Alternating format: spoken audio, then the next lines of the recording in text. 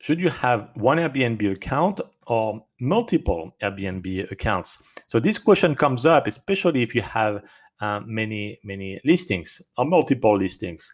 And my recommendation and what I actually do for my own properties is that I typically have between 2 to 4 units per account. Why do I do that?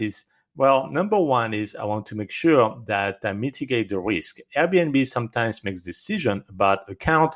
If a guest complains about one of your unit, for example, they say there were cameras in your unit, even though it's wrong, the time that Airbnb is going to investigate this claim is going to be about 5 days to 2 weeks, and they're going to put all of your listing in your account on pause. So if you have only one account, all of your listings in that account, yes, are going to be on pause, and you're not going to be happy.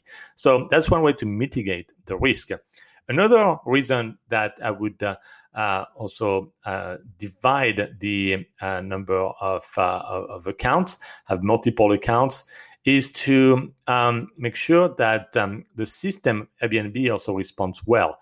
And that's something I'm learning from Airbnb, is that people who would have, for example, 100 listing in one account is going to be extremely slow to navigate, much slower.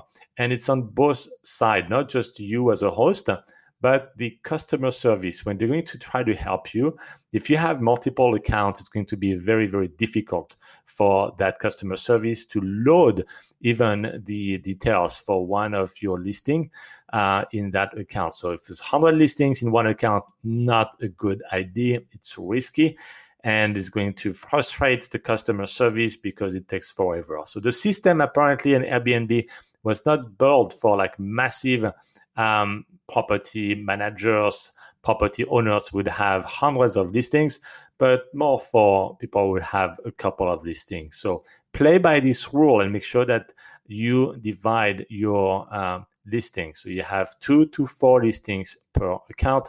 That's my recommendation, and that is what I use.